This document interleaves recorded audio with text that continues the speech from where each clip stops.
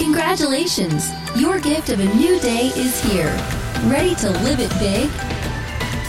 You're listening to the Big Life Devotional Podcast. Now, here's Pamela to get you fired up for all God has available for you today. Well, good morning, beautiful. Welcome to a brand new day of life. Happy Friday, my friends. I do hope you had just a beautiful Thanksgiving. I hope you savored your moments. I hope you just sat in those moments and looked around and counted your blessings. I hope you were truly thankful yesterday. So how did you wake up today? It's the day after Thanksgiving, the day that a lot of people go out, they go shopping, they start decorating the house, they start playing the Christmas music. Maybe people start the countdown. We have 1 month and 1 day until Christmas. And I'm telling you guys, if the thought of Christmas being 1 month and 1 day away gives you anything but joy and happiness, if it makes you stressed or overwhelmed in any way, honey, you're doing Christmas wrong.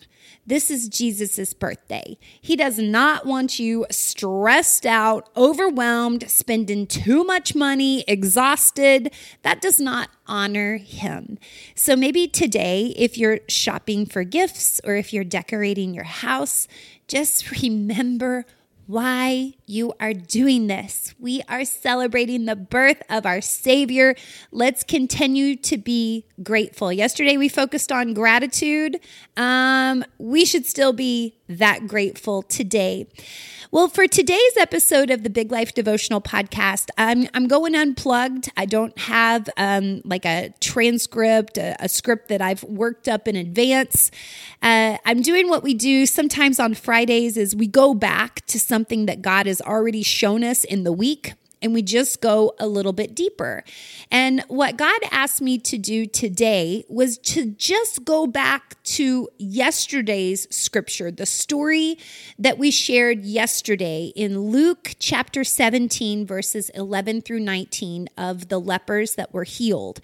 And it was our Thanksgiving message, but we're going to go deeper to really understand this message and see how it applies to the day after Thanksgiving too. So I'm just going to read the actual story. Luke 17 verses 11 through 19 says, "Now on his way to Jerusalem, Jesus traveled along the border between Samaria and Galilee. As he was going into a village, 10 men who had leprosy met him. They stood at a distance." Now, the reason why they stood at a distance is because they were required to. When you had leprosy, you had to stay in the woods. You couldn't come out into public because you were so contagious. You were a true outcast. So they stood at a distance and they called out in a loud voice, "Jesus, Master, have pity on us." When he saw them, he said, "Go show yourselves to the priests." And as they went, they were cleansed. One of them, when he saw he was healed, came back, praising God in a loud voice. He threw himself at Jesus' feet and thanked him. And he was a Samaritan. Jesus asked, "Were not all 10 cleansed? Where are the other 9? Has no one returned to give praise to God except this foreigner?" And then he said to him, "Rise and go. Your faith has made you well." So let's dig deeper in this story today. Why is it that Jesus said to them, after they beg for pity and healing, he says, "Go show yourselves to the priests"? Well, back then, that was the proof of healing. You had to be verified as healed by the priests. It wasn't official that you had received healing until the priest saw it and said, "Indeed, this person has been healed." So that's why Jesus says to them, "Go and show yourselves to the priests." It's because they needed to see that they were healed. But as they went, they were healed. It wasn't the priests who healed them. It was as they went, as Jesus told them to, they were healed on their way. And one turned around. One came back. He just couldn't continue on to the priest. He came back to Jesus. And I want you to get this point, okay? He came back to Jesus to say thank you before he had proof of his miracle. The proof of the miracle back then was that the priest had to say you were healed. But this one, before he had proof of his healing, his absolute faith said, I got to turn back and I got to tell Jesus, thank you. Are you waiting for proof of your miracle to give your thanks? You see, I think what Jesus wants us to do is to thank him for what he is doing in our lives before we see what he is doing, before we have proof of the miracle. Jesus wants us to continually come back and say, Jesus, thank you. I know you are doing it. I know you are working. So it's not waiting for proof. That's why he came back. And get this, the Samaritan, it's very clear that the one who came back was a Samaritan. And then Jesus calls him a foreigner. He was the one out of the 10 that was different. A Samaritan was someone that was from Samaria, and they were considered outcasts by the Jews. They didn't believe the same thing that the Jews believed. So when Jesus calls him a foreigner, it means he was different than the rest. And it was this foreigner, the one who was different, the one who was considered an outcast, was the only one that came back to tell Jesus, thank you for the healing. All 10 were healed, but only the foreigner, the outcast, the Samaritan, came back to tell Jesus, thank you. Why is that? Why do you think he came back and not the others? I believe it's because the others felt like, as Jews, they were entitled to the healing. And this one, the Samaritan, the foreigner, he knew he wasn't entitled to anything. And it's that entitlement that gets in the way of our gratitude, of our full praise to God. When we feel like we are entitled, we don't give God the praise for what he has done in our lives. I remember a very specific time in my life where I felt like I was entitled to God's provision and God's goodness. We had given up our business. We had built a mortgage business in Dallas, and we had worked our tails off to have a successful business. And we felt like God was calling us to help start a church in El Paso, Texas. And we went and we gave up all this business that we had worked so hard to build in Dallas. But in my mind, because we were going to do God's work, God would supernaturally rebuild and bless our business in the new town. Like, that made sense to me. God, I'll go work for you. You'll bless me in return. This will all be good. And instead, we struggled. I mean, we struggled like ramen noodle struggle, like hardcore. I don't know if we have enough quarters to buy groceries this week, struggled. And I was so upset with God. And then God humbled me and helped me to realize it's because I felt entitled, like I was self-righteous. I was doing this for God, so God should do this for me. I was tying strings, and I was so heartbroken that God wasn't keeping up his end of the deal. But guess what, honey? He never made that deal. He never said, follow me and it's going to be easy. Oh, it's going to all be taken care of. He never said that. It was my entitlement that got in the way.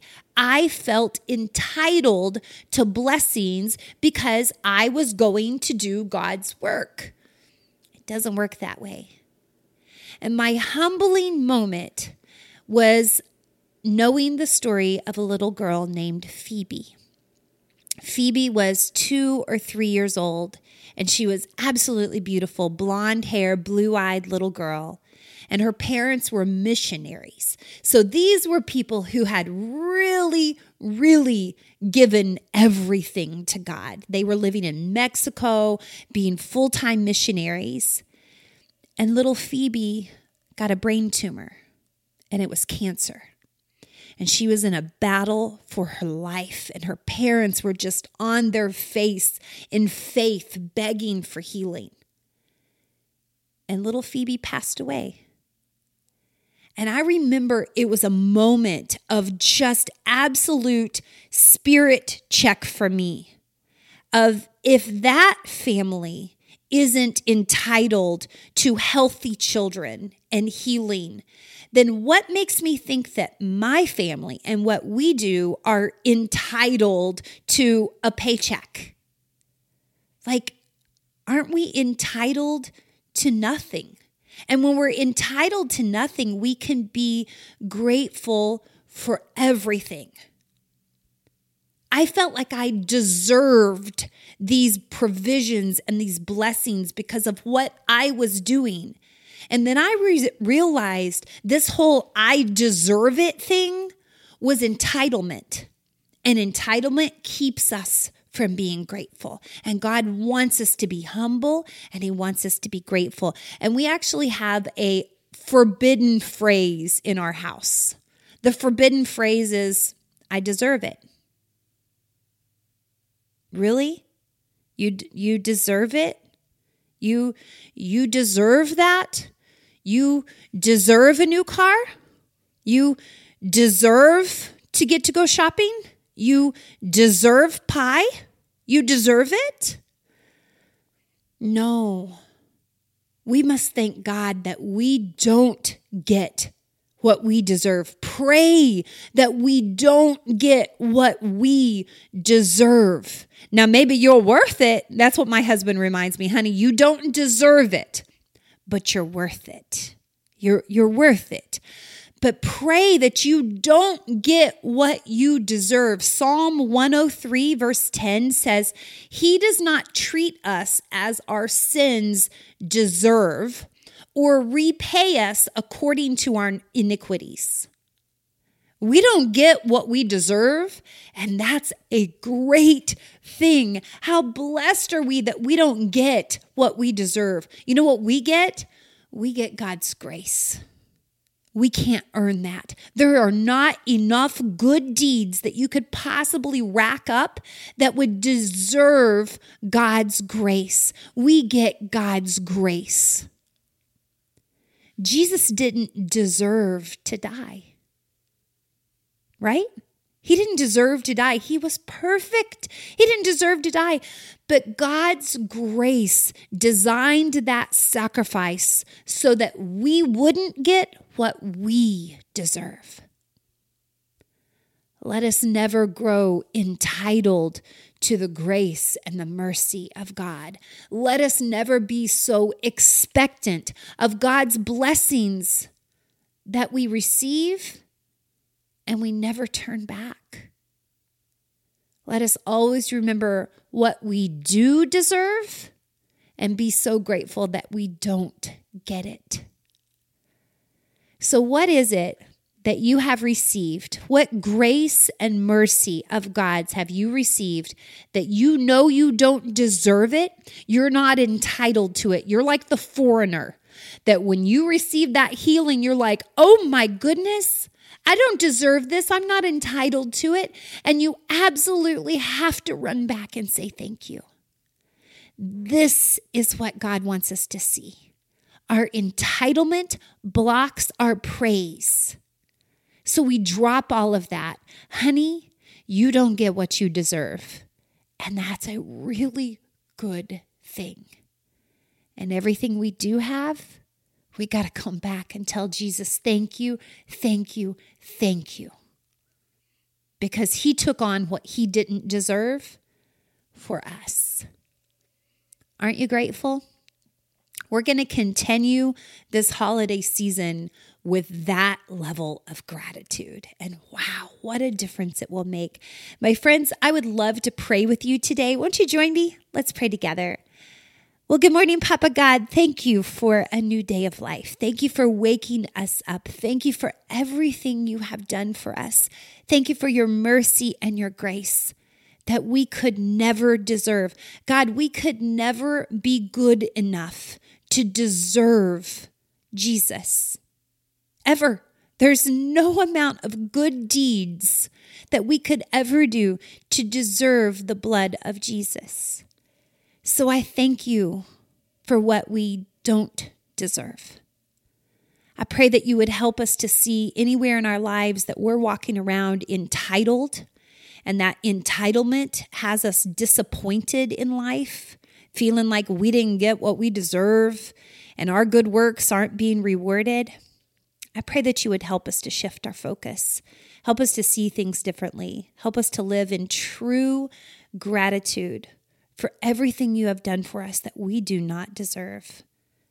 We thank you so much. I'm so grateful for every family represented listening today. I pray your blessings over them. I pray your grace and mercy, God. They don't deserve it, but I thank you for pouring it out anyway. I pray for your provisions and your protection over them. It is in the name of Jesus. Amen.